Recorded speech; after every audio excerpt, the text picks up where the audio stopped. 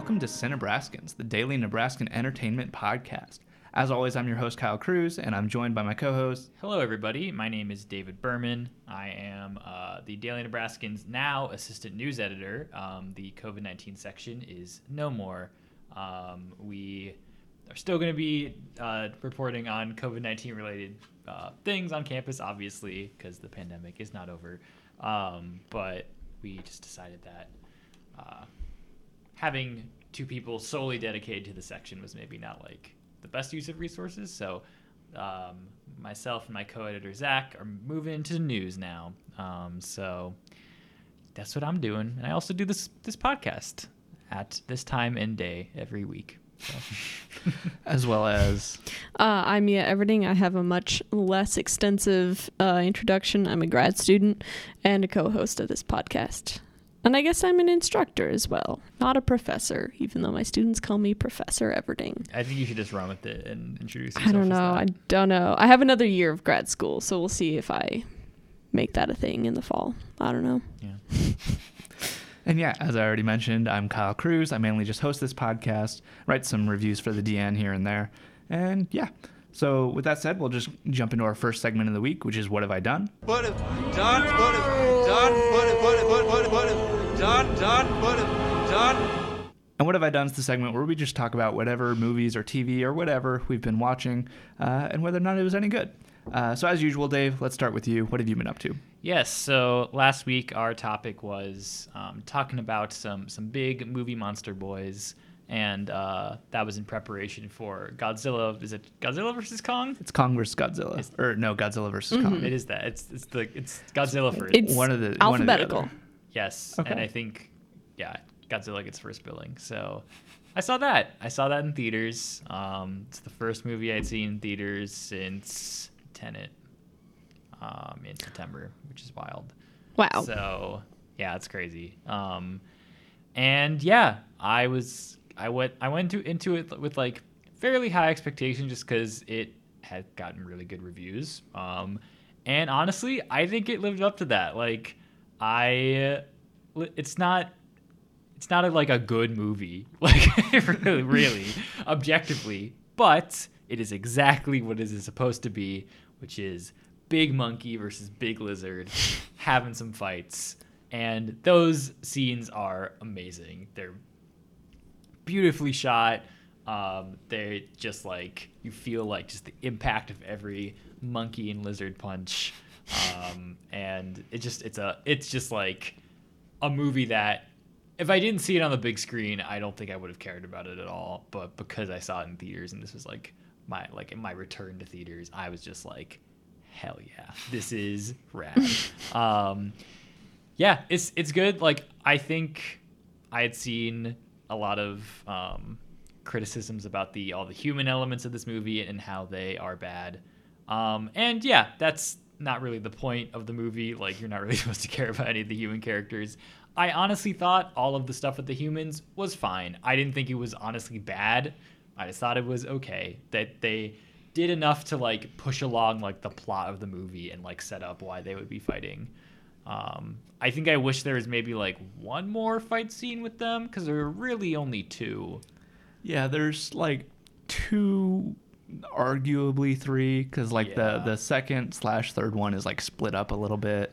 Yeah, but there are only two settings where they fight. They Yeah. fight. And this isn't really a spoiler if you've seen any of the trailers. They fight on a ship, and they fight. They fight in kind of Godzilla's domain, which is the ocean, and they fight on land in Tokyo, Hong Kong. And yeah, it's pretty good. Like I thought I was just gonna kind of like forget about it. Like once, like the day after, I was just really not gonna really care about this or really think about it. But it's like honestly aged pretty well. Like I still kind of, when I think about it, I still have a smile on my face. So I was very I think my expectations were honestly exceeded by it. Like again, it's not like an objectively good movie, but it's exactly what it's supposed to be. It's a Godzilla versus Kong movie. Yes. Yeah. So I saw this movie as well. I saw it on Thursday, I think. Thursday or Friday, one of the two. I also saw it in a theater. Just we clarify because it's also available on HBO Max for no additional charge. And I kind of have the exact same feelings. It's definitely not going to be winning any Oscars, but man, was it a ton of fun. Just like all of the action scenes are incredible. The human characters were fine. Like I think they were better in this than they were in Godzilla King of the Monsters. Like I think they've definitely like improved, but not by much. I think the only human character I was like actively like, this person doesn't need to be here, is Julian Dennison's character, who's Millie Bobby Brown's like friend, who's literally just in the movie because he owns a car. Like that is this is true. He has no other reason to be in this movie except for that. He doesn't do anything else. Nope. He just kind of He's kind of comic relief, but also yeah. Brian Tyree Henry's character, who shares all of the scenes with him, is also comic relief and much better comic relief. So it's more like Julian Dennison just being like, oh no, there's a monster. Like that's kind of it. Slight spoiler alert for this, but it's also not really that big of a spoiler because I think we've talked about it on this podcast before. So Mechagodzilla shows up in this movie. Yeah. And I think the only reason Julian Dennison was in this movie was so he could go, it's Mechagodzilla. That was very because Brian Tyree Henry's character, I believe, goes, oh, it's a robot Godzilla. Yeah. And Julian Dennison goes, no, that's Mecha Godzilla. Like, for no reason. It's not like this is an established thing. Yeah. Like, no person in this universe would be like, oh yeah, that's Mecha Godzilla. He just had to say the name of what the thing is. Yeah.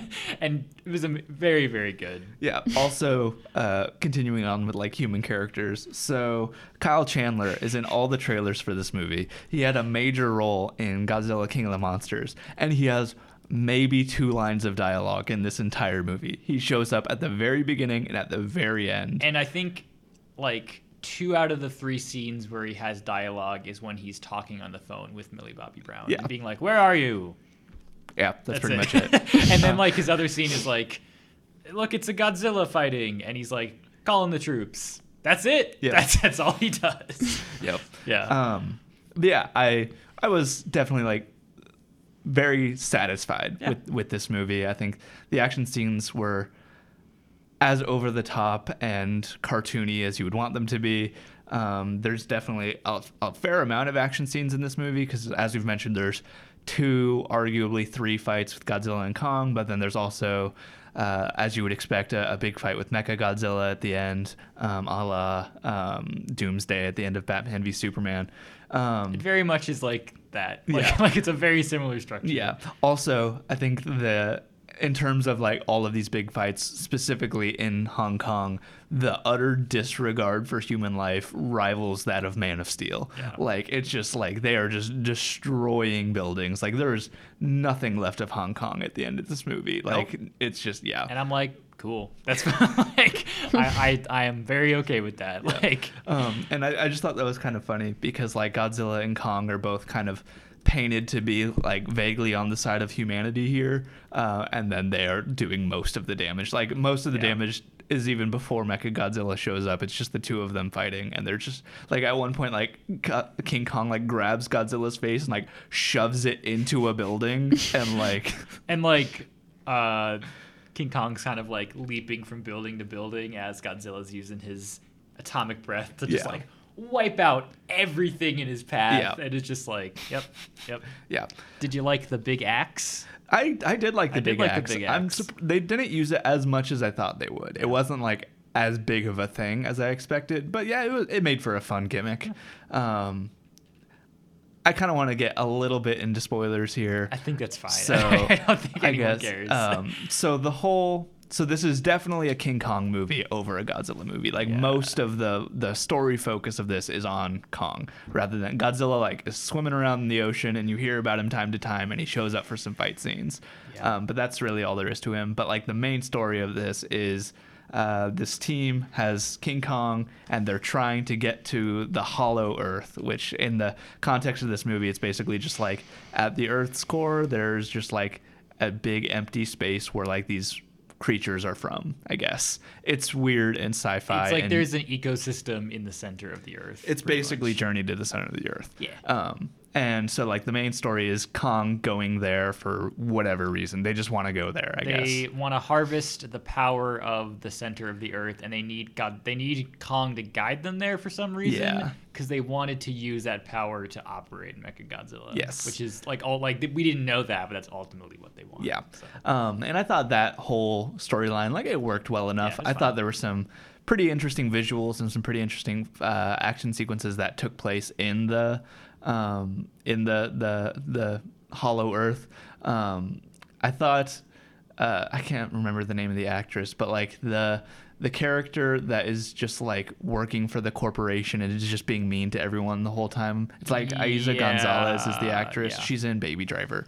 But I thought just like how unceremoniously they kill her off is hilarious, because like she's just generally being a bad person the whole movie, and then at one point Kong just like catches the thing she's flying in and just looks at it and just smashes it in his hand, and then like there she goes, she's done. Yep.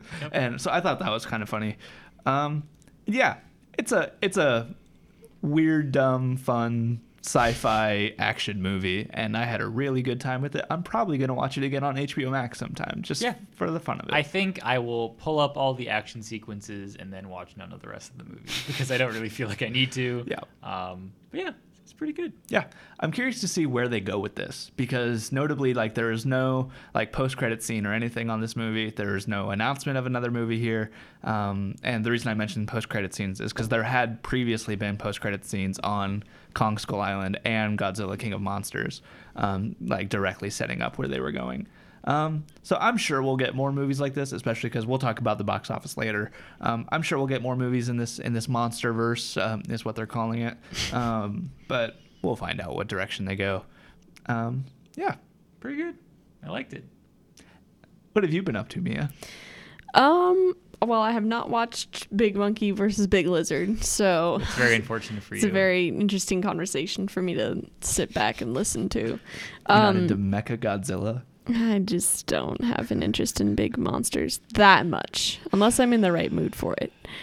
I am, however, in the mood for angry Andrew Garfield in The Social Network. I basically watched that movie again last night for probably like the fourth or fifth time. I was trying to remember how many times I've seen it. Simply because Dave has been sending me TikToks with the like his rant basically at the end of the movie when he like runs up to Zuckerberg and smashes his computer. Dave has been sending me TikToks with that sound clip in it, and I was like, oh my gosh, that's such a good scene. And so I started watching it, and then I was like, I've seen this too recently. So I was going to just skip forward then to that part of the movie, and then I figured, well, it's a 2-hour movie, I'll watch an hour of it. And I did, and then by that time I was like sucked into it. So I watched an hour and a half of it last night, and then I got busy, and then I finished the last 30 minutes, which are like, it has that scene with Andrew Garfield, it has the rowing scene with the music, and that is a very good movie. I have not really much else to say. I think every time I watch it, I appreciate something new about it. I had looked up like the Oscars it was nominated for, and it won Best Editing. That checks out. Yeah, very, very, very good. But I think what I really appreciated this time was like the screenplay and just the way it flowed as a story. Like, it's told so well that it just like drags you into it. So yeah, it's a good movie. Those are my thoughts. I think we've maybe talked about this either off podcast or on podcast, but there's a sequel that is being written by Aaron Sorkin. Yeah. What do you guys think about that? I am curious to see what it ends up like actually being, because like, just like me, I love The Social Network. It's probably one of my favorite movies, and I don't know, it's just like so good that I almost don't want them to touch it again. But also, there's so much new material to pull from in the years since this, because this movie came out in like what, 2012, 2013, 2010. Yeah. Okay, so yeah, it's been a whole decade, and it's been a very active decade for Facebook and Mark Zuckerberg. So I think there's a lot of material to pull from here. I wouldn't necessarily like pitch the movie on my own. Like I wouldn't be like, yes, we need a sequel to the Social Network. But if it's being made, I'm curious enough that I'll definitely check it out. Yeah. It'd be interesting to see who would be in this story. Because, like, I don't know, Sean Parker probably, like, Yeah, I what's his assume like face? the Justin only Timberlake. character that would come back would be Mark Zuckerberg. Okay, So I don't yeah. know if Sean Parker's still involved with Facebook. at Yeah. all. Is he? I think he's like, I think he kind of had a similar situation to what Andrew Garfield's character, like Eduardo Saverin. Eduardo Sav, like I think his shares are like so diluted that he is still like an owner, like he's involved, but he doesn't really, like matter. Yeah. So So really, they'd only need to get Jesse Eisenberg back. yeah, Yeah. yeah, Yeah. most likely, yeah. Cool. Fun times. What have you been up to, Kyle? So, the past week or so, I was actually out of state for a wedding. I was in Denver for that, and I actually saw Godzilla vs. Kong while in Denver at an AMC theater there. We don't have any AMC theaters in Lincoln, which kind of makes me sad, but also they're a big corporation, so that's yeah. But also AMC theaters are really nice. Yeah. And their AMC A-list program seems really cool. And if there was an AMC theater here in Lincoln, I would definitely sign up for that. Anyway. While there, obviously I stayed in a hotel, and at said hotel they had a television, and so on said television they had HBO, and so I haven't like actually watched like actual TV probably since I was living at my parents' house. And so it was weird just like scrolling through the channels and seeing what was on. And so doing that over this past weekend, I ended up watching Pitch Perfect and Ted, two movies that I never anticipated I would actually go back and watch, at least not anytime soon. I think I probably would have ended up rewatching Pitch Perfect at some point, but Ted just was not on my radar. I had seen it like once a while ago, and I was like, you know what? Let's watch Ted. Let's see how this is aged. I'll start with Pitch Perfect. Pitch Perfect is great. Like, it's just so much fun. Dave, you have not seen this movie, correct? Nope. Unbelievable. Which, like, It's- whenever I say that, they're like, people are like, you, the kid who loves musicals and theater and singing, everyone's very surprised. Yeah. But no, I've just Dave, not seen you would it. love Pitch Perfect. It's like made for you. But yeah, it's a very good movie. It's a lot of fun. I think Pitch Perfect 2 is also pretty good. Pitch Perfect 3 is less good. But yeah, I had a good time with it. I think it's like the movie that like made Anna Kendrick a name. And yeah, she's really good in it. And I think Adam Devine. I don't remember how you pronounce his name. Yeah. But yeah, he's in it, and I'm just mentioning him because he's from Omaha, which is Right. kind of cool. Got a good old Nebraska boy. Yeah. So yeah, Pitch Perfect. It's pretty good. Ted, on the other hand, is actually not that bad. Like it's definitely at some point. So the movie came out in like 2012, I think, maybe 2011. And there's some jokes in it that have kind of aged like milk. So this movie obviously Seth MacFarlane wrote and directed this movie, and he gives the voice of Ted, which is a teddy bear that Mark Wahlberg's character has had since he was 8 and is just for some reason alive. And so this teddy bear has grown up with Mark Wahlberg, and he's just like a full like adult that is voiced by Seth MacFarlane. And he's not like, there's definitely elements of like Peter Griffin and Family Guy in the character, but he's not like an exact copy, but he's close enough. And so yeah, there's definitely like a lot of like there's a lot of the type of humor you get from a Family Guy in this movie, which like isn't exactly my type of humor.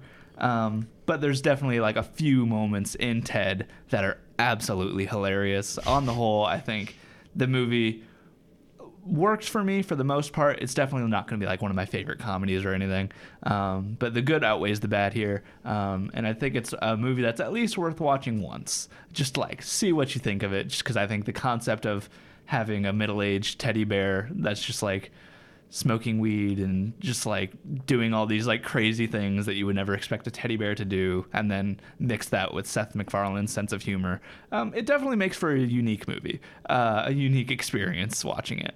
So yeah, I I think I enjoyed it for the most part. Nice. Yeah. Yeah, I've seen like bits of Ted. I think that came out like early 2010s, something like that. Yeah, I think it was like 2012 or something. Yeah, so I was like too young to see it at that point, but like my dad really liked it, and so he like just like showed me some like clips that I could see as a 13-year-old and be like, swearing teddy bear, that's pretty funny. So yeah. Yeah. I think I don't remember what year Ted 2 came out, but I remember I saw Ted 2 in a theater, and I watched the first Ted in anticipation for Ted 2, and Ted 2 was not good. It was so don't watch that one. But if you're interested at all, the first one, it's worth a shot. It came out at the point in time in which Mila Kunis was in like everything. Now she is in nothing. Yeah, but so Mila Kunis is like the romantic interest in this movie. Nice. And yeah, That's pretty good. cool. Have you seen Ted, Mia? I have not. I remember when it came out though, and thinking, "This looks dirty," and then I never watched it. It definitely is a dirty movie. That Nice. is an accurate assessment. Yeah. So yeah, we'll just jump into our news for the week.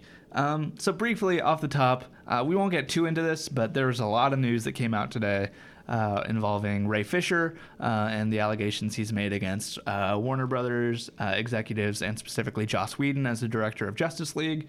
The TLDR is it's a bad situation. Some not great stuff happened in the filming of Justice League. Joss Whedon doesn't seem like a very great or professional human being. From this and many, many other accounts that have come out recently. Yeah. Yeah. It's just it's not a great situation, and we don't really talk about these types of controversies on this podcast, so we'll move on from it pretty quickly. But just generally, I guess, what do you guys think about this whole thing? Yeah, I think like I said, I think Joss Whedon was kind of like a Hollywood golden boy for a few years. Like he did the Avengers, and I love Firefly, and made some great TV and movies. But I forgot he did Firefly. Yes, I also great. love Firefly. Yeah. Firefly and Serenity. Yeah, They're both very good. But yeah, I think we can very much separate the art from the artist here, and just be like, we like these things that he has done, but just a terrible dude all around based on like just everything that has come out about him recently. And yeah, it's really unfortunate that Ray Fisher had to go through all of this, and that Warner Brothers really just kind of tried to silence him with a lot of this, and really not provide any support for him or Gal Gadot or really anybody who faced abuse from Joss Whedon on the set. And yeah, I think it's just, especially, we talked a little bit about this, like Ray Fisher is great in Zack Snyder's Justice League and showed that he is a great cyborg and a really, really good actor. And it's sad that we probably will not see that again just because he had such a negative experience. Yeah, I want to just like point out just like how, I think brave is an overused word, but I think just like how brave Ray Fisher is in coming out and like saying these things and sticking with what he's saying. Because like, so so he posts a lot about it on Twitter, and at the end of most of his posts, he has like an A over E thing, which stands for accountability before entertainment. And so Ray Fisher obviously isn't like a big name in Hollywood. Like the role of Cyborg is like the biggest thing he's done. Prior to that, he was like a Broadway actor, and I think since then he's been on like the 3rd season of True Detective. But he hasn't gotten a lot of work. And so like the role of Cyborg, especially since he was being like offered a role in The Flash and that kind of stuff, for an actor that is like just starting his career, it would be very easy to just kind of like roll with the punches and just do what you have to do to make sure you keep this massive role. And that's not what Ray Fisher is doing. Ray Fisher is, prioritizing accountability over entertainment. And it might be destroying this aspect of his career. Like he's probably never going to be Cyborg again, which is really sad to see because he's great in the role. But props to him for sticking with his guns. I guess no pun intended, because Cyborg, I don't know, that was not really a pun. I don't know. I think it was. It was a vague pun. Maybe it was intended. I don't know. But yeah, it's not a great situation, but yeah. Do you have any thoughts, Mia? Not particularly. I mean, I just read the Hollywood Reporter Yeah. article today, and it was a very, very extensive article, and so the kind of lower half of it, I was like, this is a lot of names, and it's hard to keep track of everyone. So I don't think I understood as much of it if I had really read it super carefully. But yeah, I mean, I wonder, could you ever see him returning to the role if like Joss Whedon was no longer part of DC, or So Joss Whedon's already out at DC, and Jeff Johns is like vaguely involved in some things, but he's not in like the same executive position he was. And there have been, I think, some other problematic things that have come out about him, so I think they've kind of phased him out. Yeah. I think the big holdup is kind of like Ray Fisher's decision, and that's he's not a big fan of Walter Hamada, who is the head executive at DC Entertainment. And Walter, it's a very long situation, but Walter Hamada came in and was given that job after all the stuff with Justice League had already happened. So he came in and was just kind of left in the aftermath of it. And apparently there was a phone call between him and Ray Fisher in which Ray Fisher says that Walter Hamada like was trying to minimize a lot of the experiences, and Walter Hamada denies that. And a lot of people are defending Walter Hamada, saying that he wasn't involved in any of this. He's trying to like just resolve it, which I kind of agree with. But Ray Fisher said that he doesn't want to work on a DC film as long as Walter Hamada's involved. And Walter Hamada's not going anywhere. They actually just renewed his contract through like 2024 a few weeks ago. But yeah. So unless Ray Fisher decides he likes Walter Hamada all of a sudden, which like could happen, like they could figure something out, but he just doesn't. It doesn't seem like that's where this is going. But interesting. Moving on from there, let's talk about DC in a more positive light, and that's they kind of seem to be getting their stuff together. So this week we got the news that they had pulled the plug on Ava DuVernay's New Gods film and the spin-off film from Aquaman: The Trench, both of which were movies that nobody was asking for. And so yeah, they've officially just canceled those movies because they said that they don't fit with their overall plans moving forward, which implies that they have a plan moving forward. Yay, good job, So DC. yeah, in the article that came out saying that these movies were canceled, there was a quote that said that aside from like random Elseworld movies like Joker and the Batman, all of their like main DCEU films are actually going to be in a solid continuity moving forward. So Aquaman 2, The Suicide Squad, Shazam 2, yeah. Black Adam, all these movies that are coming soon, The Flash, are going to be part of an actual interconnected universe, which I'm excited to see them going back to. I'm sure that these movies will still kind of stand alone, like in the same way that like the first Aquaman and the first Shazam did, where like they were vaguely connected to the universe, but they were definitely their own thing. I kind of hope they keep that direction, but like still have it be a connected universe that maybe if everything's successful, one day they build together into some form of Justice League again. I don't know what a version of Justice League without Ben Affleck's Batman and Henry Cavill's Superman in this universe would look like, but we'll find out. Maybe they just be like, well, it's just a team of heroes without any of the big guys.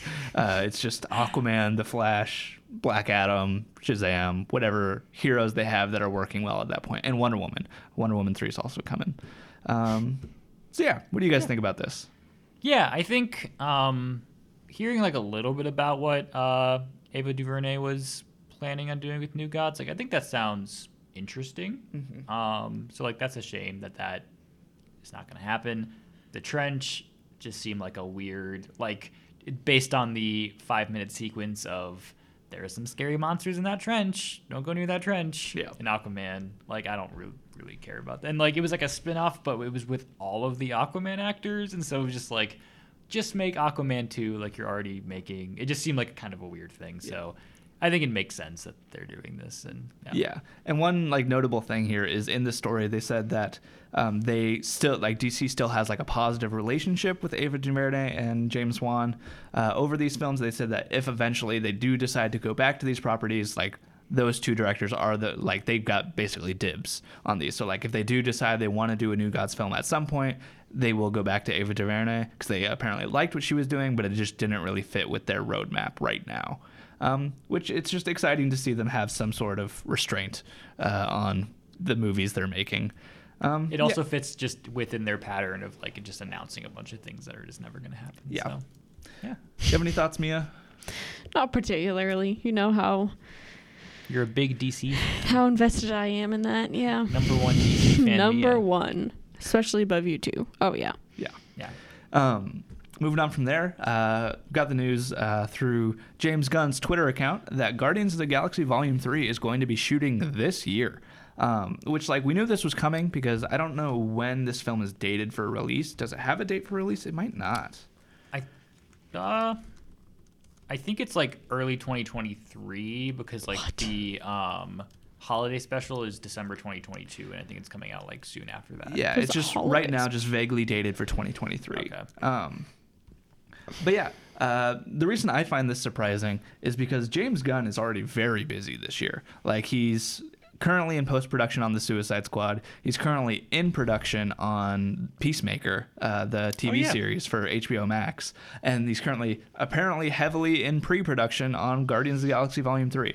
So this guy, how does he have time to sleep? Like, he's just jumping between these three massive projects. And, like, where does he get the time? That's a very good question. Yeah. Yikes. So I'm very excited that Guardians of the Galaxy Volume 3 is shooting this year, obviously. So I loved the first Guardians, rewatched the second one recently, and enjoyed it a lot more than I did the first time. I think that they're probably on par for me at this point. So I'm very excited to see where they go with Guardians of the Galaxy Volume 3. When he announced this on Twitter, he said that the third one is going to be a lot bigger than the first two, which I'm very excited to see. I think the Marvel like galactic universe is really interesting, and James Gunn's done some really wild stuff with it, gone in some interesting directions, and I'm excited to see what he does even bigger moving forward, I guess. Yeah, Guardians of the Galaxy 3 shooting this year. What do you guys think? Excited. Very, very exciting. I also just watched the second Guardians last week, and I think well, this is besides the point, but I agree with what you're saying, like, of it rising in my mind, in my ranking of all of the Marvel movies, yeah, which makes me very excited. I think I saw the first and second ones kind of back to back, and Sean Gunn's character is, like, one of my favorites, and so I'm just excited to see what they do with him. Yeah. And Sean Gunn is actually in the Suicide Squad, but he's playing a mocap character. He plays Weasel, He plays that character that licks the grate. Okay. That's Sean Gunn. Nice. Love that. Yeah. So yeah, very exciting. Yes. Moving on from there, I want to talk a bit about Godzilla vs. Kong again, and that's specifically because of the box office for Godzilla vs. Kong. We talked about this a bit last week with the international box office numbers coming in being doing pretty well, but now we've got domestic numbers, and yeah, it's pretty good. Over the 3-day weekend, it generated $32 million at the box office, but over the 5-day weekend, it was $48.5 million. Which, to put that in perspective, but Godzilla King of the Monsters, which was the last film in this universe to open up, over 3 days made about $50 million or $55 million, and then over the first 5 days was at $57 million. So I think in a normal world without pandemic, I think Godzilla vs. Kong would have been a much bigger film than this. I think it probably... So the first Godzilla back in 2014 opened around $90 million, and I think Godzilla vs. Kong probably would have been around that same number.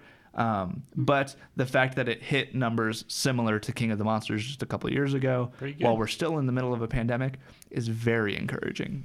It's showing that just people are excited to go back to the movies, especially to see movies like this that are just very big spectacle movies that you want to see on the biggest screen possible. And yeah, it's just exciting to see people going back to the movies.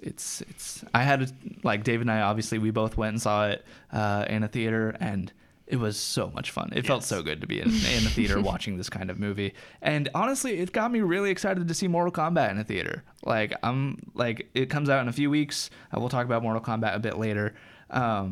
But like, just so I don't know if the trailer for Mortal Kombat played before you saw Godzilla vs. Kong. Yes. But yeah, I had a very positive experience, and I'm looking forward to going back. Yeah. You guys have any other general thoughts on the success of Godzilla vs. Kong? Yeah, I think I hope it is an encouraging sign for the industry, and I hope that studio executives look at this and say, okay, hey, we can start putting movies back in theaters, and hopefully this pandemic isn't the death of movie theaters like a lot of people think it thought it was going to be, and still could be. I don't know if we're ever going to go back to the way things work, like totally in just like the release model. I think maybe movies that aren't big blockbusters might have like a dual sharing of like being on a streaming service and in theaters at the same time, because if it's a movie that's like, okay, I can watch this on a big screen or just on my TV, then it doesn't really matter. I think we could see stuff like that still, another like additional thing to this is like part of what makes this so impressive is that Godzilla vs. Kong was available on HBO Max for no additional charge. So like people could have stayed home and watched this movie, and I'm sure a lot of people did, but it still managed to be this successful even with that at-home option. But yeah, going off of what you were saying though, Dave, in terms of like what theatrical releases could look like post-pandemic, we've already kind of got somewhat of an idea. So Warner Brothers has made a deal with, I believe, Regal Cinemas, and the deal will probably be extended to most other chains, that they are shortening their theatrical run from about 75 days to 45 days. So it'll be like just over a month that movies will have to play in theaters exclusively, and then after that they can go to VOD or streaming services or whatever the studio decides to do with it. So I think we'll start to see a lot more shorter theatrical runs, which like 95% of a movie's box office was going to come in that first month anyway. So yeah, it'll be interesting to see how it goes. But you have any thoughts, Mia? No, I just like listening to you guys talk. Mia is very tired. My brain is shutting down. Yeah, I don't know why. Cool. So I'm just listening. Yeah. Well, this next topic might be a little bit more up your alley. Steven Yeun, who just is coming off of his fantastic performance in Minari, in which he's nominated for an Oscar, has joined the cast of Jordan Peele's next film. I don't think we have a title for it yet, but it's so far starring Keke Palmer and Daniel Kaluuya. And yeah, now also Steven Yeun. Steven Yeun is a fantastic actor. I'm glad to see him getting more work like this, especially with a director as talented as Jordan Peele. So I just think this is very exciting. What do you guys think? Very exciting. Yeah, I think I'm always interested when I see, this is not maybe directly related to Steven's joining the project, but I think it's always exciting when you see an actor and a director like teaming up for another project, just and then following obviously Get Out's kind of historic success. I think that makes me more excited than to see Steven join this project and wonder what on earth it's gonna look like. Do we know like anything about this like release at all, or? I don't know. I feel like we might have gotten something a few months ago. Okay. I will do a quick Google though. So yeah, we don't know much about it right now. It's set for a release date of July 22nd, 2022, and it is a horror film. So yes! That's about all we know of it right now. But yeah. Nice. Cool. That's exciting. What are your thoughts, Dave? Yeah, this is definitely exciting. I hope we get this sooner rather than later, because he has made 2 very good movies, and I would like to see him make more movies. So yeah, moving on from there, we got the news that Anthony Ramos, who most people will recognize from Hamilton, he's also starring in the upcoming In the Heights.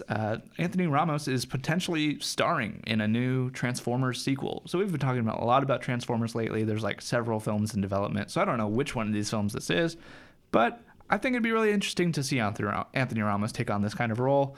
I think he's a very talented actor, so I'm glad to see him getting work in these big budget movies like this. And yeah, just good for him. Yeah. Very exciting. Yeah. I'm like, well, I feel like I haven't really seen him acting in much apart from like Hamilton on Disney Plus and A Star Is Born, and that's it. He's in maybe. that. I forgot he was in A Star I Is know, Born. which He's I not- didn't know who I he think was. just in the beginning, he's Lady like, Gaga's friend. Says one line, I think, or maybe not even. I think he's like in the beginning, and then like he's in a few other scenes. Yeah, I think he's just yeah. like Lady Gaga's friend from the restaurant that she works at Yep. the start of that movie. I don't know, but So that's all to say.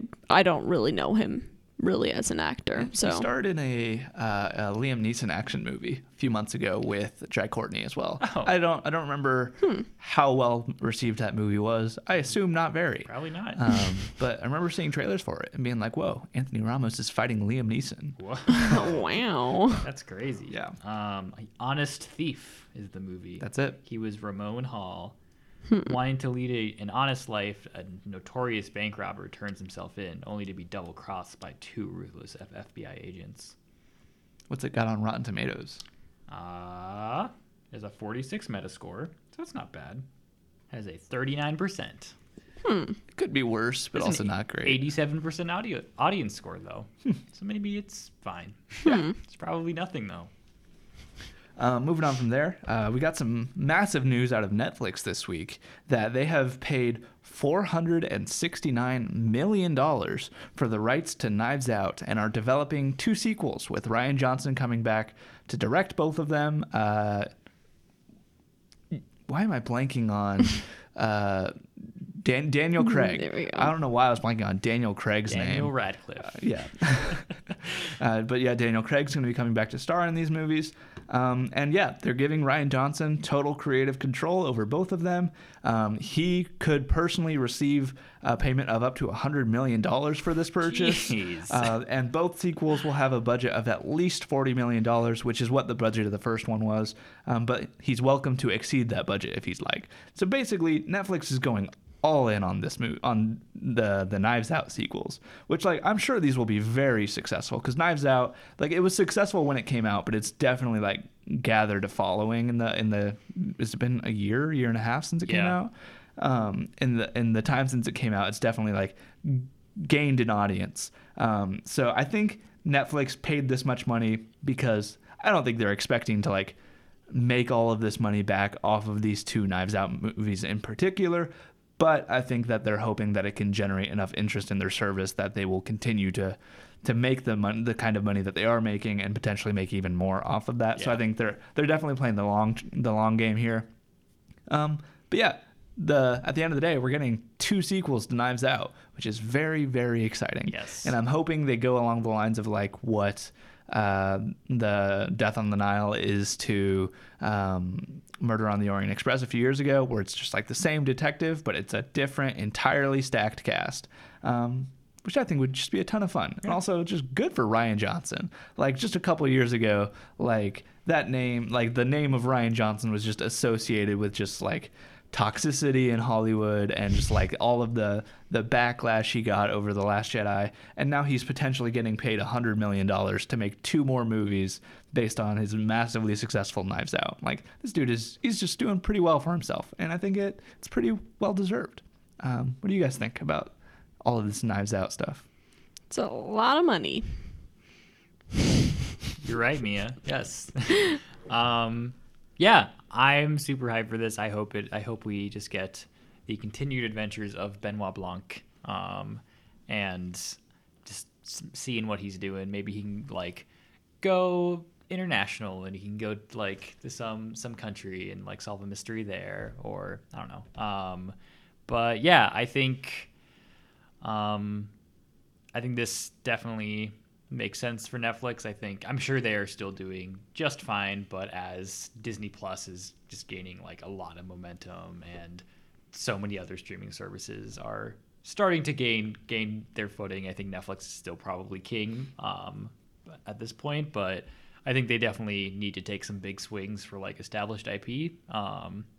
So yeah, I think this is a really good, definitely good choice for them. And yeah, I think it'll be good. Yeah. Moving on from there. So we mentioned Mortal Kombat earlier. So Mortal Kombat has been delayed by a week, I believe, to like April 20-something. I don't know, April 23rd, I think. And this might sound kind of boring, but I just think it's a really interesting reason for doing it. And the reason, so Warner Brothers didn't give this reason specifically, but it would just like make sense. And like, this is most likely the reason, is that it was slated for release almost exactly a month after Zack Snyder's Justice League.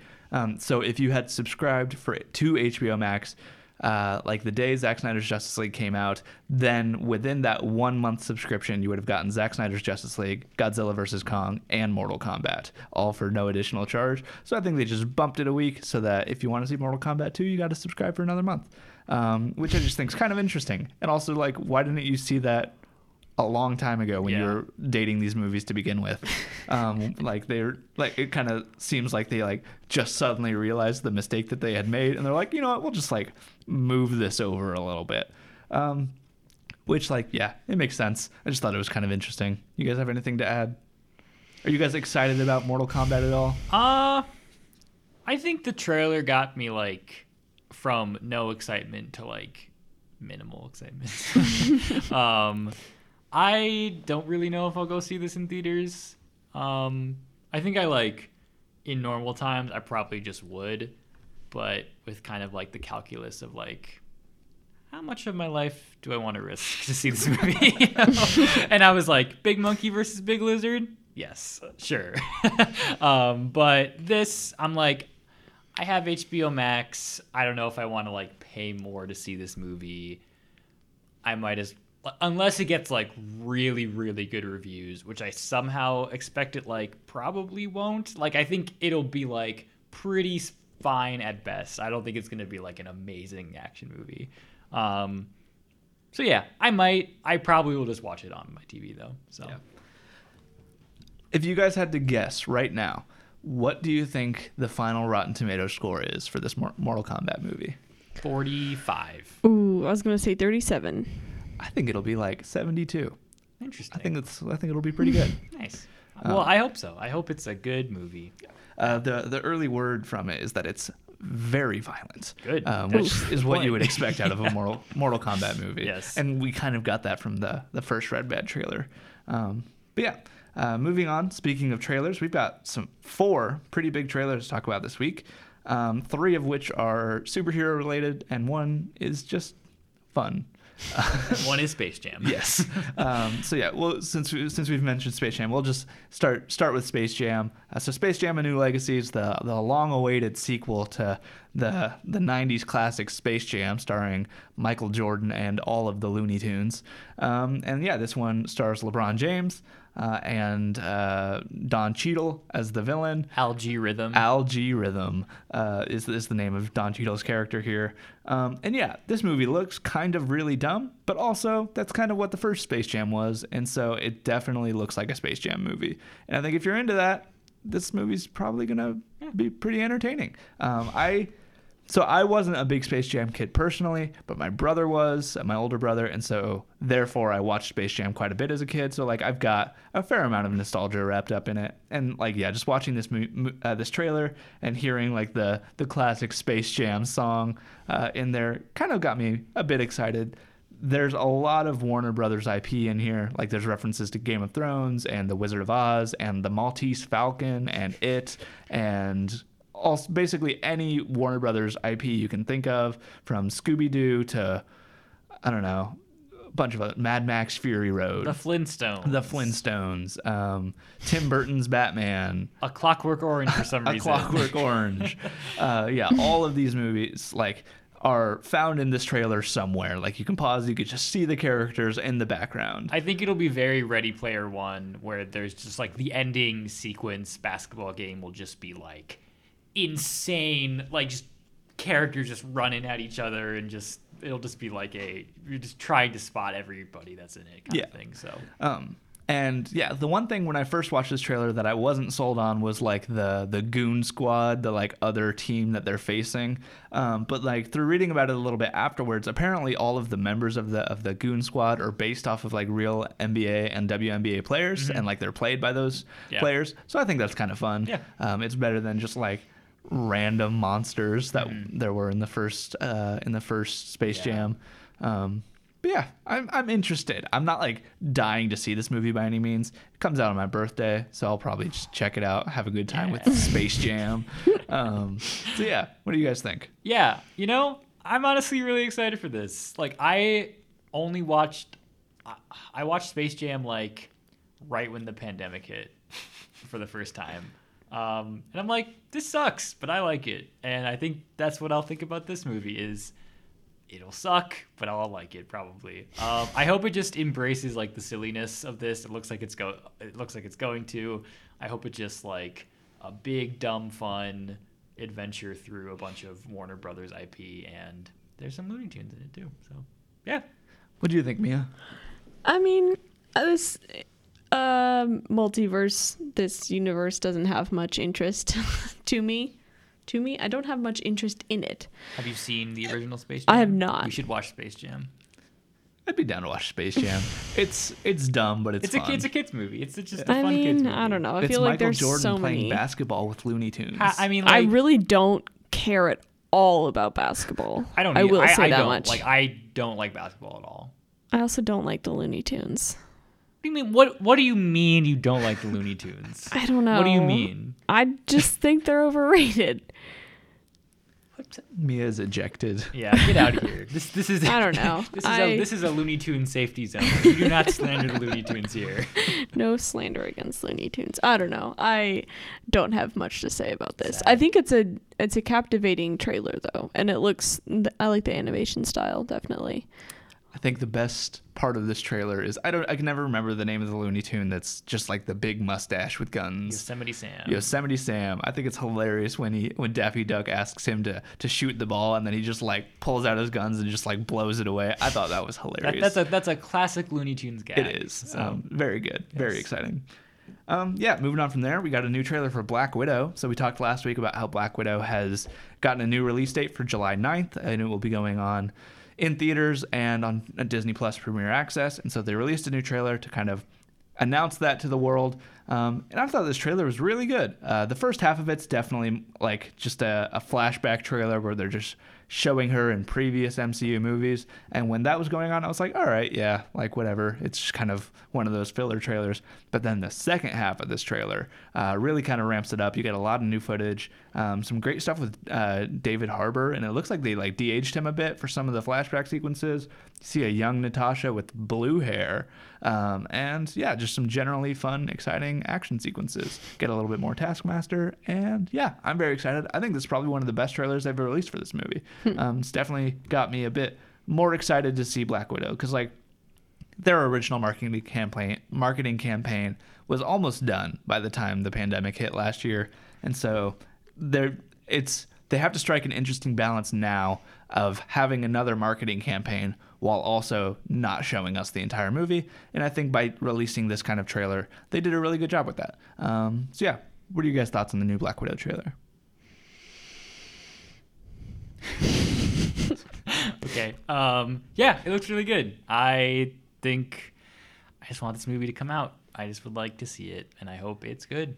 I don't really feel like we got like a ton new besides kind of like those flashbacks because I don't think we really got an indication of that in the first trailers. So, yeah, it looks really interesting. I think the cast is great. I'm sure it'll be very like Winter Soldier-esque type of movie. So, yeah, I'm sure it'll be a good time. The one concern I have is the accents.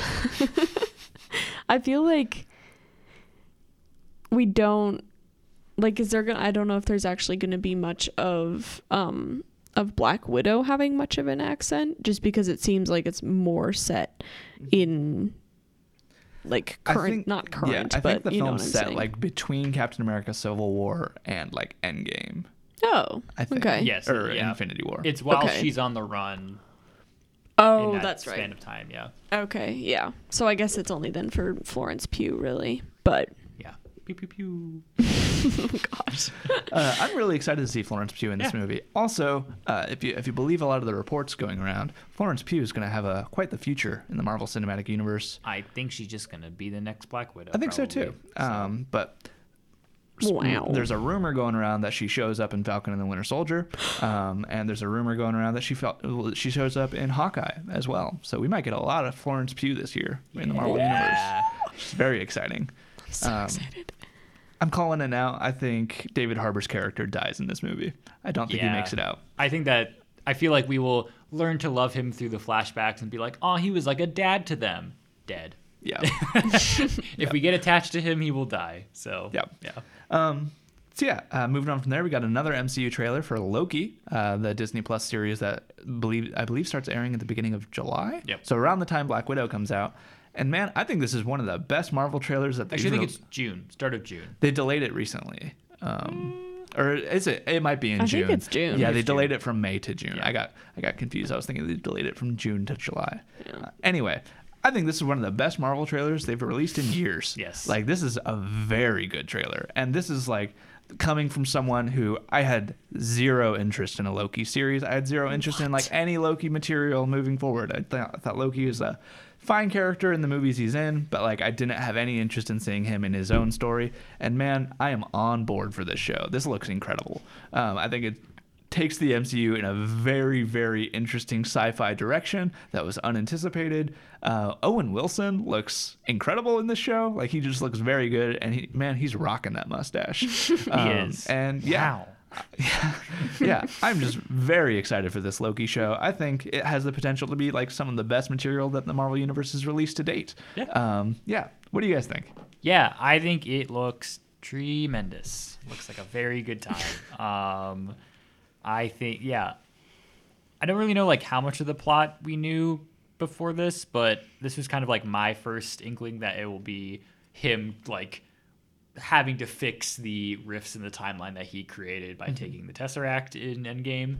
I think that's a really cool idea. And from the first trailer, it looks like he's gonna be like DB Cooper, that's like a very famous like fugitive case that like has never been solved, and just like saying that like he's that guy. And I think it could be a very fun mix of like Loki being placed into like real world like mystery situations, but also he could pop into like various movies a la Endgame where they're just doing some time jumping and maybe he interacts with characters in different points in time. And so yeah, I think, and yeah, I didn't really think about this too until this trailer, is that this is like a Loki who is not developed like at all. Yeah. Like he is still very much a villain. Like he is at this point he was just captured by the Avengers for the first time and is very much still a bad person. Yeah, So like this previously for this version of Loki had been the first Avengers movie. So he had like none of the character development from The Dark World or from Thor Ragnarok or any of the other Avengers movies. So it'll be interesting to see them going back to kind of like a villain Loki. yeah, and I think he could maybe be like relearning how to be like a good person through what he's doing. So yeah, it looks good. Yeah, I'm very, very excited. I think I only watched it the one time, but I had to pause it several times just because I was getting so excited. You like Tom Hiddleston? Oh my god. Gosh. I don't know. I like the different outfits he has. Yeah, he's rocking that suit. He looks very good. Yeah, he does. Mia's just holding her head in her hands and just blushing and Just swooning a little. Yeah, he's just man. I used to be in love with him when I was in my teen years. I think I chose pretty well. So Mia's like, I've got pretty good taste. yeah. pretty good. Yeah. You No, and just everybody else. that basically. Tom Hiddleston. Oh yeah, 2013. That was a dark year. Yeah. Those were dark times when you were in love with Tom. Yes. But no, I think what you were saying, Dave, about like doing the time jumping and interacting with the plot points of other movies, I feel like that's one of my favorite tropes in any movie, and especially in Endgame. Like that's my favorite section of the movie is when they go back to Avengers specifically. So I would love to see this and like using old footage, and I don't know. I think it could be really, really exciting. So yeah, Yeah. it's good. Yeah. Moving on from there, the last trailer we want to talk about is we got another new trailer for the Suicide Squad. So we talked about the first Suicide Squad trailer just a couple weeks ago, but they released a second trailer because that first trailer was a red band trailer, and they needed something to be able to play in front of Godzilla vs. Kong, which is PG-13 in theaters. But instead of doing like what Mortal Kombat did, where they just edit out all the swear words and violence, they just made another trailer. And I think it's a better trailer than the first one. I agree. It's very good. I think there's a lot of fun moments in this. It definitely like shows a lot more of the individual characters that we didn't see in the first trailer for it. And yeah, I'm just really excited for this movie. Go James Gunn.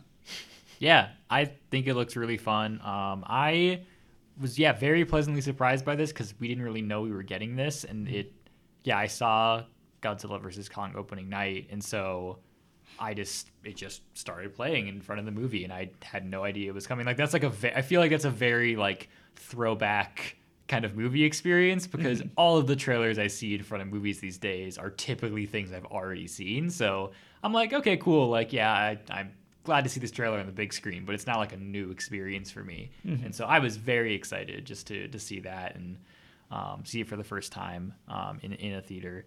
But yeah, it looks great. Yeah, like you said, there's some more like, we see more of Ratcatcher and Polka Dot Man, and Arm Fall Off Boy, played by Nathan Fillion. Do you think his arms just fall off a little bit, or like, do you think he can like have his arms fly across the room and like hit someone? Like what do you think that is? I feel like there's a pretty small like radius. It looked very small, so like maybe they could just fall off slightly. I think that would almost be better. Yeah, he's just a power that's pretty useless. I think that would be fun. I think Nathan Fillion's character is one of the ones that's going to get killed early on. I agree. Yeah, definitely. Yeah, especially someone named Arm Fall Off Boy. So, I guess moving on from there. Or did you have any thoughts, Mia? Not really, no. Cool. We'll just move into the main topic. And our main topic this week, we wanted to do something kind of fun that wasn't really related to any other things we were talking about this week. And so we wanted to talk about some of the best and worst movie plot twists, just like throughout our own film viewing, I guess, throughout history. I don't know. You know what I'm trying to say. We're talking about some plot twists. So we've each kind of got like little lists of what we consider to be some of our favorite and some of our least favorite movie plot twists.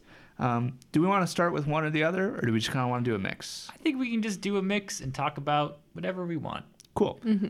I think maybe we should say spoiler alert for all these. I think maybe the rule for us should be, if all of us have seen the movie, A, if that, and B, if we haven't and we just don't care, then we can like fully talk about like what the twist is. And so like in that case, spoiler warning. But if it's like, I know there are a few here that like you guys haven't seen that I don't want to spoil for you, so I'll just kind of talk about it in more vague terms. Yeah. Okay. So let's start. So we'll do like a round robin, and let's start with like all three of us will do like one worst, and then we can go over to best and whatever, if you're cool with that. Yeah, that sounds good. Cool. Yeah. Who wants to go first? I can go. So starting with worst? Yep. All right, cool. So I definitely have fewer worst twists than best. But I will start with a movie, a Christmas movie, Last Christmas. So I think I've talked about this with both of you. Yeah. So do you care if I go into No, full... because I was just reading lists all about it. Full so. in-depth detail. Spoiler warning for Last Christmas. So Last Christmas is a very just okay Christmas movie, just taking it like on its face. Like it's fine. It exclusively uses the music of George Michael and Wham. So like it's, has a fun soundtrack. It's Last Christmas, obviously, the song Last Christmas. And it's just about this woman who works in like this like year-round Christmas shop, and she's just kind of jaded about life and Christmas in general. And it's played by Amelia Clark. Amelia Clark, yes. And then Henry Golding. And Henry Golding, yes. And Henry Golding plays her love interest who comes into her life and teaches her about life and love and happiness. And like there's the this magic of Christmas. And the magic of Christmas, as would be expected. And there's kind of this like subplot of she had this like serious like health crisis like a year ago, and she's still like recovering from that and like trying to like reacclimate to life. And so it just kind of carries on like a typical Christmas movie. And then at the very end, it is revealed that Henry Golding's character is a ghost. And he is the ghost of the heart donor who saved her life the night that she had some health emergency a year ago. And it was at Last Christmas. And so the entire point of the movie is the first line of the song Last Christmas says, "Last Christmas I gave you my heart." And that's just literally what happened. Last Christmas, he gave her his physical heart. And yeah, and then the movie just ends. Like, that's like pretty much the end. There's a scene where she like, and so they always hang out on this one bench in this park. And so then she goes back to that bench and she sees that the bench that they always sit on is in loving memory of this guy. And I'm like, you didn't look at it like before this? Like, you didn't even notice that. And like so I knew this twist going into seeing this because my sister had seen it and she like had told me about it and was like, you just need to watch this movie because it's just a hilarious experience. And so there are like hints throughout because nobody else interacts with him like at all. And he's always like, oh, I have work during the day, so I can't see you right now. And sometimes she's just like, he hasn't texted me in weeks. And then it's like, then he just like shows up out of nowhere. And so it's like, if you know the twist, it's pretty obvious that something is very wrong. But it's just wild, man. Like, it, for no reason. Like there's no reason for this twist. It's written by Emma Thompson, and she's in it. She plays Emilia Clarke's Hungarian mother, and she has a terrible accent. She's very funny in it, though. And yeah, she wrote it, and I think she just was listening to that song and was like, what if? Like, I think she just wrote the entire premise of that movie around that. So it's quite the movie. I think it's like, it's not good. I don't even think it's like a good movie in general, but it's like an entertaining bad Christmas movie that has an insane twist. So yeah. That's good. It's very good. Yeah. What about you, Mia? Okay, so I only had one on my list, and I don't know if this is necessarily a twist. That was almost a rhyme. It was a rhyme. List, twist. Or, yeah. It's not. I don't think it's a twist. Do you know the movie One Day? No. Okay. Do you care? No. Because I'm going to give it such a scathing review. Go for that it. you won't watch it. Basically, it's based on a book. So I feel like sometimes books don't translate to movies well, and this is a great example of that. It's this couple who are basically, it's the like bickering like fighters to lovers trope, basically, and they spend pretty much the entire movie not falling in love, not being romantically involved, and figuring out their differences and just being on opposite ends of every issue. And it's Anne Hathaway and Jim Sturgis. And yeah, you think, oh, this is not a good couple. Like, they shouldn't be together. And then they end up together, and it's like, okay, they're working through their problems. And literally, it's in like the last maybe 10 minutes of the movie, and they finally have resolved their issues. They're happy together. They're like moving forward in life. And you see Anne Hathaway's character like biking home from the pool, and you're like, this is going to end on a happy note because they're living together, like they've resolved all of these issues.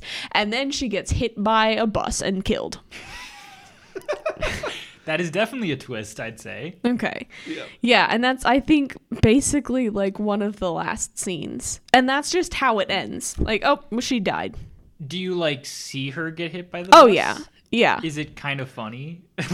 Like, in the sense that, like, when, like, in a Mean Girls way, where, and, like, you know what I mean. And, like, it's just, like, out of nowhere, just, like, oh, yeah. Is It's it definitely out of like, nowhere. Brad Pitt, is it Yes. Joe Black, where he, like, he's walking in the street, that he gets hit by one car and, like, flies through the air and then gets hit by another car and flies. So it's not It's a supposed to be little. funny, but it's kind of funny. No, it's mostly like I remember being in absolute shock because you just did not see it coming whatsoever. It's definitely not supposed to be funny. Yeah. But again, it's just like an example of like this would be devastating in a book because it'd be explained better than just seeing her get hit by a bus on her bike. Is it like mid-conversation? Like, is it like she's just riding down the street and then she gets hit? Yeah, like Okay. it feels like it's the end credits because everything is happy. Like she's going home to be with him. Is like the music is swelling and then it's like, I think bam. more or less, yeah. Loud horn. That's very funny. Dead Anne Hathaway. She just like drives out of an alley and yeah, just gets smushed. That's pretty funny. I was so angry.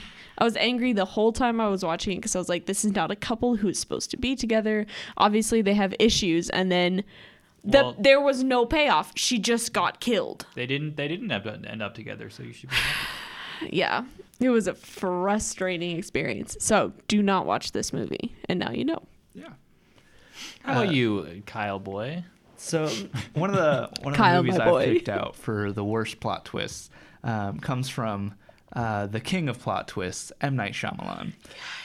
So this is a movie that, depending on who you talk to, is either one of the worst plot twists of all time or one of the best plot twists of all time. And the movie I'm talking about is The Village. Mia seems very excited. This was on my best twist This is list. all- Yeah. So we'll talk about it a little bit. I've seen this movie once in high school, and I think it was like in my like high school math class or something. It was like towards the end of the semester, so we didn't really have much to do. And my teacher's like, you know what, we'll watch this movie. So we started watching The Village, and it's pretty good. Like for the most part, like it's set in like an old. It's like set in like an old like. Puritan. Yeah, Puritan town, and it's just kind of an interesting like mystery that might have some supernatural stuff like intertwined in it, and it's really interesting. And then, Dave, do you mind if we spoil the plot twist in The Village? Go for it. In like the last act of the movie, it's revealed that this Puritan village exists in the 21st century. It's just like out in the wilderness, and like one of them just like walks up to a highway, and like it's just suddenly in the modern world, and it's so jarring and just like so out of nowhere that I just like could not react to it. I was like, what just happened? Like it's just like one of those plot twists that, in my opinion, doesn't really make sense at all with what the movie is. It just kind of was like, wouldn't this be cool? And just like did it and ruined the entire movie for me. And I just like I've only seen the movie that once, but that's just because I was so like furious when that plot twist came up. I was like, what? Why? Like who thought this was a good idea? I don't know. It didn't work for me. Apparently it worked for Mia, because Mia has this in one of her best plot twists. So let's just go ahead and, since we're going to talk about best plot twists next anyway, let's go ahead and jump into that, Mia. Defend this plot twist. Okay, well, I have also seen it the one time, and when I saw it, this was years ago, also in high school, and I didn't really know M. Night Shyamalan's like style, like that is an M. Night Shyamalan movie. So I went into it like being freaked out, and I was like, this is terrifying. I didn't really know the actors. Like I was a wee baby boy myself, and so I didn't have really preconceived notions about it. And so when that twist happened, I was like, that was brilliant. I love it. It works. This makes me upset about life, and it's a social critique and blah, blah, blah. But again, I was in high school, and I have not gone back to it because I think it's kind of one of those movies that you really only see the one time because it's such a gigantic breaking every wall that's been built up. Haha. It's in a wall. But yeah, I don't know really how much I can defend it just because, I've only seen it the one time. It just worked for me, I guess. Well, I have never seen a single M. Night Shyamalan movie. Don't. what? I think some of them are pretty good. You haven't seen Split? No.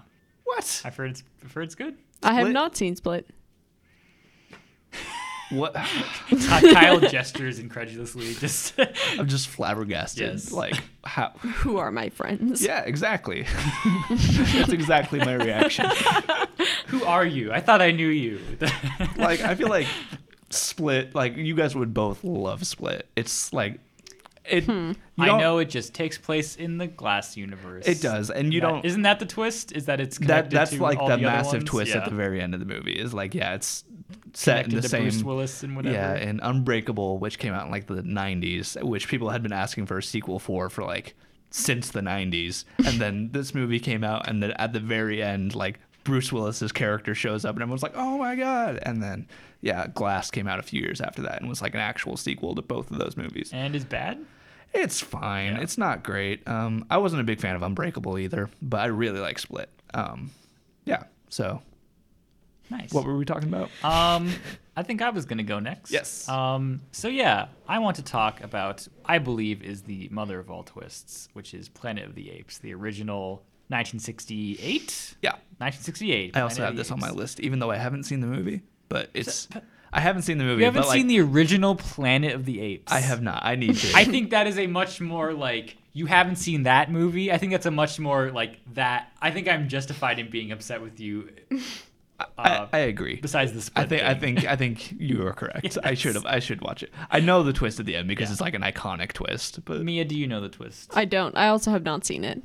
Well, I feel like I can't talk about it now because it is such a like seminal movie twist. Yeah. that I Do think- they speak? That's not it. I did, like that's the premise of the movie is that they're on a planet where apes can speak. So Okay. I think we should watch Planet of the Apes because both of you haven't seen it, but it is like it is maybe one of the best twists of all time. And having not seen the movie, I agree. Yes. I think just like knowing what it is, like, yeah, that's incredible. My dad loves this movie, and because it came out when he was like 8, so he showed it to me when I was like the same age, and he's like. And he like told me that like something like he's like there is something in this movie that like it's gonna blow your mind, and I was like trying to guess what it was, and then the twist happens, and from what I remember, the movie just like ends like Yeah, at this point. it's the last scene in the movie. And I like he like has told me like his experience, like he just said he like looked at me and like watched me watch this moment and just saw like my jaw drop and me like just look at him and be like, what? Like this 8-year-old me just like losing my mind about it. It's great. I think it's like I've not watched that full movie in a very, very long time. But I think it's just like a very good movie in general, obviously. But yeah, it is an all-time great twist. That I can't talk about because Mia hasn't seen it. So 'cause I think Kyle you should hasn't. go into it Okay. just fresh because Okay. it's great. So Nice. yeah. Yeah. As for best movie plot twist that I was going to talk about, I want to talk about The Empire Strikes Back, with just like probably also one of the most iconic plot twists in film history, and that's Darth Vader being Luke's father. Like, which is just kind of one of those things that at this point, like, it's just common knowledge. But like, just imagining like at the time, like going off of exclusively the first Star Wars film, and like that twist, just like, I don't know. It's incredible. It's very well handled. I had a similar experience to, I guess, your dad, because in high school, I was dating a girl who had never seen a Star Wars film, and so she did not know the plot twist. I don't That's know wild. how she had missed the fact that Darth Vader was Luke's father. But I kind of like. So when we were watching the first one, because I was like, all right, we're going to watch the original Star Wars trilogy. So we watched the first one, and it was while we were watching that I started to get the vibe that she didn't know. So I like asked questions dancing around it without spoiling it, and like deduced that she didn't know.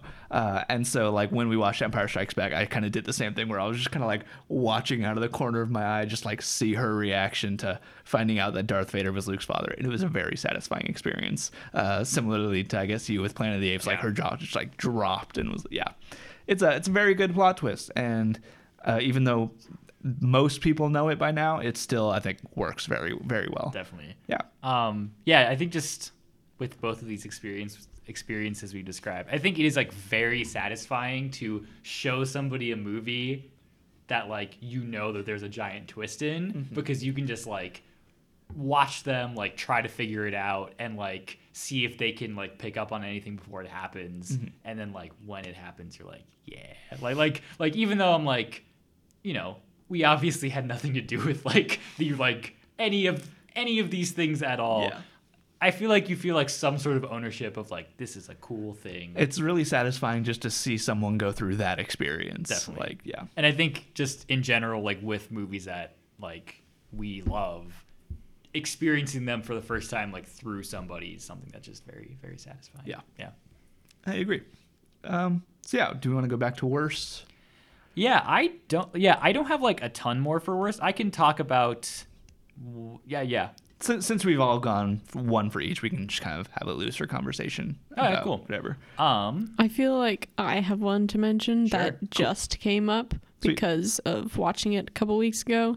And that is, again, it doesn't seem like a twist anymore because I've seen it so many times, but Captain America: The Winter Soldier. Yes.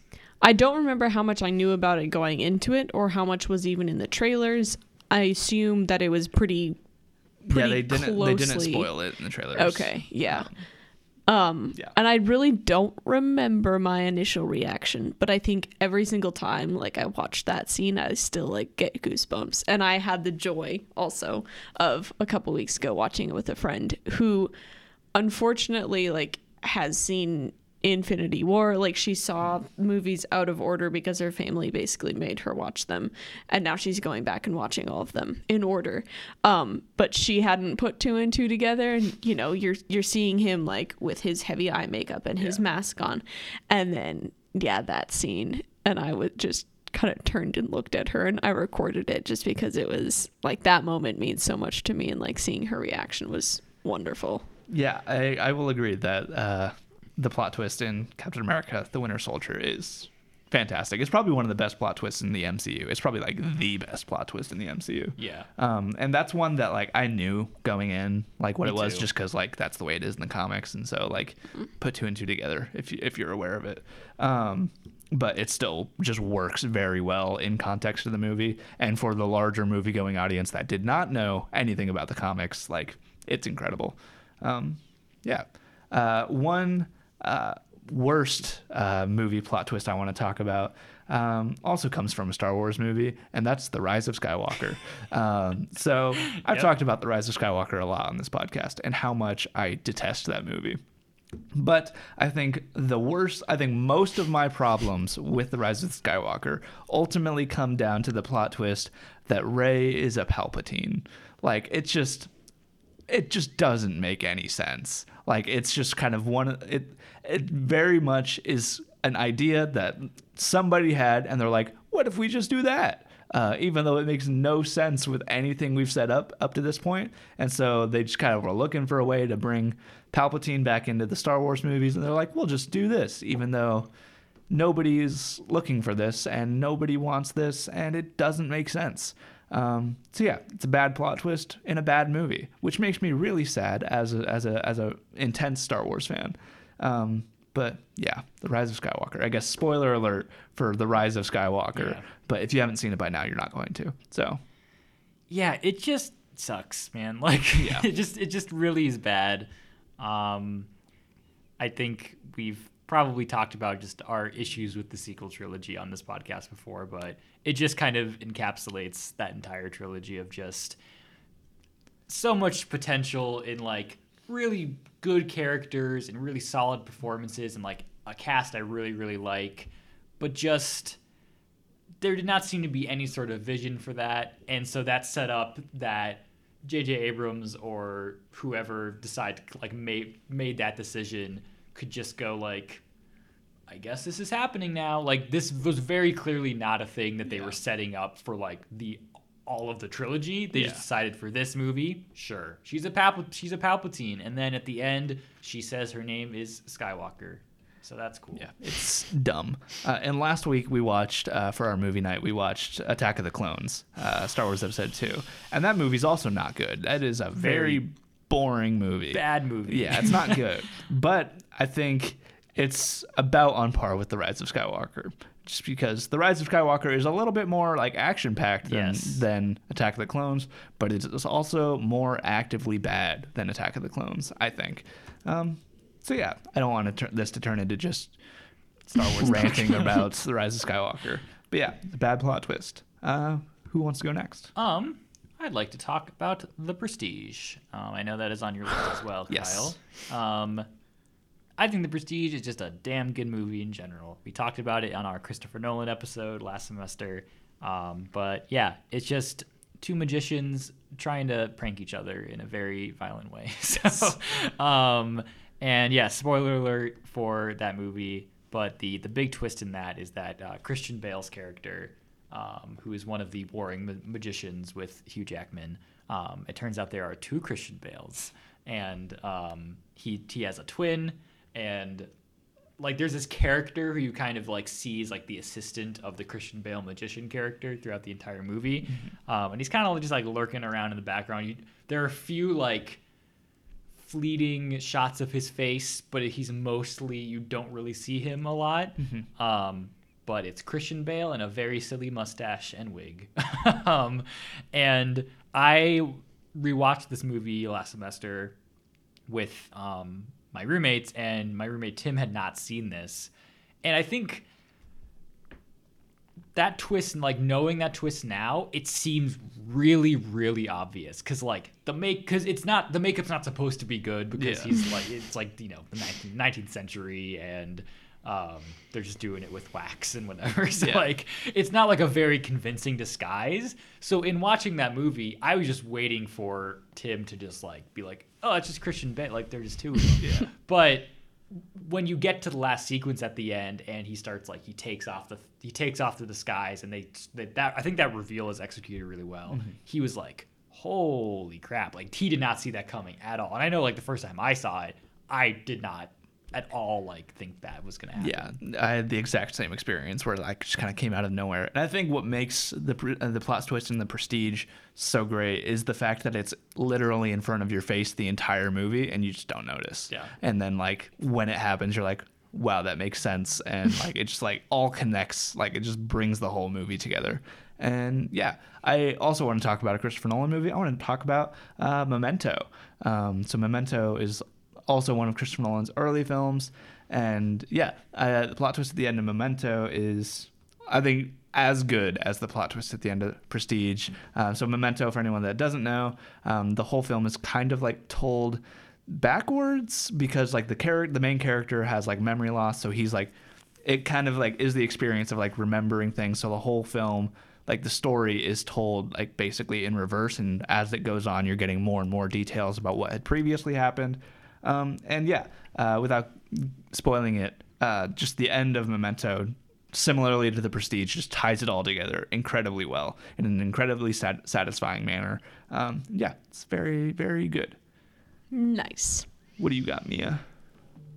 Well, I don't know. I guess I could make it not symbolic, but I could also mention a Christopher Nolan movie, because this appeared on someone's like terrible list, and I got so frustrated that I was like, no, slammed my computer shut and came here. But that is the Interstellar twist, which it's pretty small in the grand scheme of things, like especially after what you two have mentioned.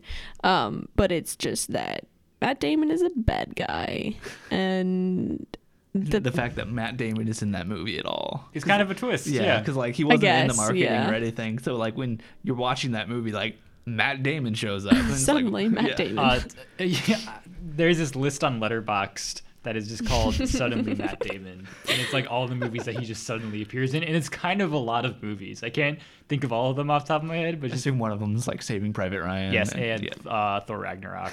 Like he just kind of appears in a lot of things, and you know, that's pretty good. But yeah, anyway. Yeah. I just think that's a great twist when they're like out trekking on his planet and things just have an ominous vibe, and then it's like, wait, he's trying to kill Matthew McConaughey. What's going on here? And then it's kind of a prolonged twist as well, like when he's like trying to get the airlock situated right, and then everything explodes and everything goes poorly from then on. But yeah, that's I don't remember being shocked really the first time it happened. I remember like jumping in my seat when the like airlock explodes.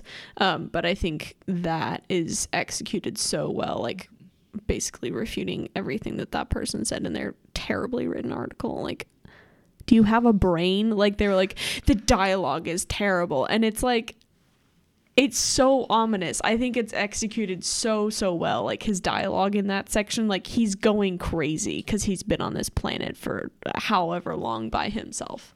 So yeah, that's one of my favorites. I think Christopher Nolan is the king of twists. Yeah. Do we want to do some like rapid fire? Let's do it. Cool. You want to start? Sure. Yeah. So like I said, I don't have like a ton of worst. The only other two like worst twists I had was the movie Tag, which is a very fun comedy from 2018, I guess I'm just gonna spoil this. Yeah. Do you know the premise of the movie Tag? So where they play tag. Yeah. Yes. It's adult tag, and they're like cross country. I feel like I Yes. watched it over someone's shoulder, Yeah. like on a flight. It's like a very fun movie. Yeah, it's a good honestly. time. But at the end, Ed Helms' character just has cancer at the end, and like he just like it's like very close to the end of the movie, and he just collapses, and then there's a scene in the hospital, and they're like, "You have cancer," and then that's just it. Like it just feels very out of nowhere. Based on a true story, though, isn't It it? is, yes. Okay. And it all ends up fine, but like we don't see that in the movie. It's very odd. And I think it's just kind of like is a weird cap on that pretty good movie. Weird. Also, Shutter Island, which I think I talked about a little bit. Yeah. I have not seen Shutter Island. Yes, so I will not spoil it because I think it's something that you should go into fresh. I basically knew the twist going in. I think that the internet had spoiled it for me. I didn't like exactly know, but I knew that there was a twist, and I had a pretty good idea of what it was. And knowing that, I thought it was kind of bad. I just don't think I don't think like the twist itself is necessarily terrible. I just don't think it's very like well earned in the movie. So yeah, I think that's something you should both see and let me know what you think about it. But yeah, a few best twists. Parasite, People in the Basement, pretty good. Yeah. Us. I think Us is a best and worst twist. I think at the time when I saw that and having it be there are tunnels across all of America and there are people who are exactly like you in these tunnels, I thought was kind of dumb. I think I've come around on that, and I appreciate like the artistry of the setup of that twist. But yeah, I think that still is a still pretty good twist. Searching with the police officer is actually the one who did it. Yeah. That's pretty good. Have you seen Searching? Searching is really good. Sorry, Mia. Is that who's that? Were we talking about that last week or Me? something when I I don't drove think you last home? week. Or 2 I might weeks? have brought it up. That's at like Oh, it was you I was driving with. Yes. some point. Yeah. it's a good movie. Yeah, sorry, Mia. Sad. Just block that out of your head. Yeah. Amnesia.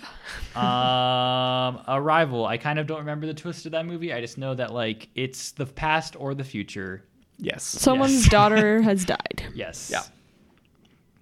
That's it. That's all actually, also, Now You See Me. I won't say what it is because both of you haven't seen that movie. I think in looking up worst twists, it was on every worst twist list I saw. I think it's a very good twist, and it's a very dumb movie, and I think it's a dumb twist that is perfect for this dumb movie. So Going through mine for best, I also had Planet of the Apes. I also want to throw out there Ready or Not, horror film from a few years ago with... I think I like vaguely know that twist, but don't fully say Samara it. Weaving. I think. Yeah, Samara Yeah. Weaving's in it, and just like That's good. that twist comes at like the very end of the movie, and it's just so shocking and hilarious. But I think it works. Psycho, Alfred Hitchcock. I think that's an iconic twist that I somehow had never heard prior to watching Psycho for the first time. So I got to like experience that. That's crazy. Like, yeah, Whoa. I was like a sophomore in high school, so I wasn't like super well versed on Hitchcock at the time. Also, American Psycho with Christian Bale. I have not seen that movie. It's very good. It's got a pretty good twist at the end.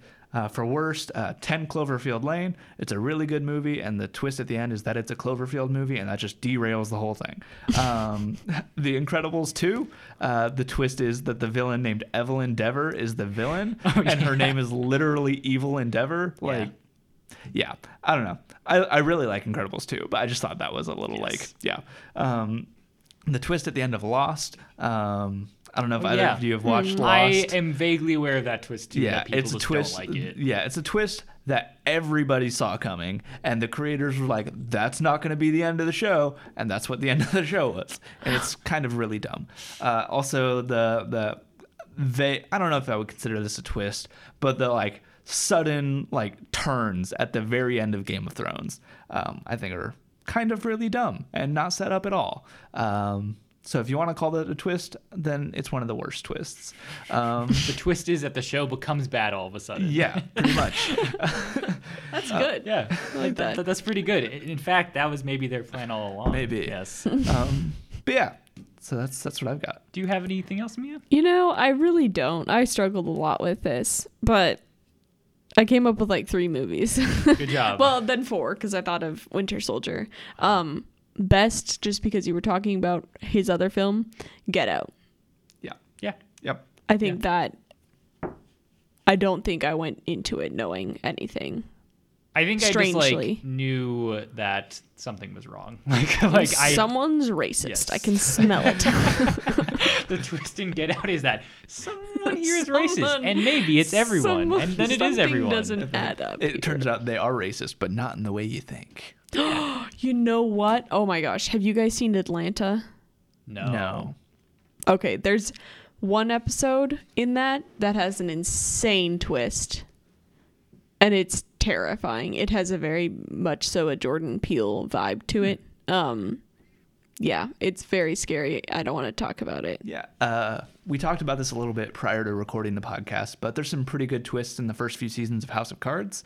Like one of the major characters from the first season gets killed off in that very first episode of the second season. And just generally whenever a character gets killed off in that show, it's pretty good. Yeah.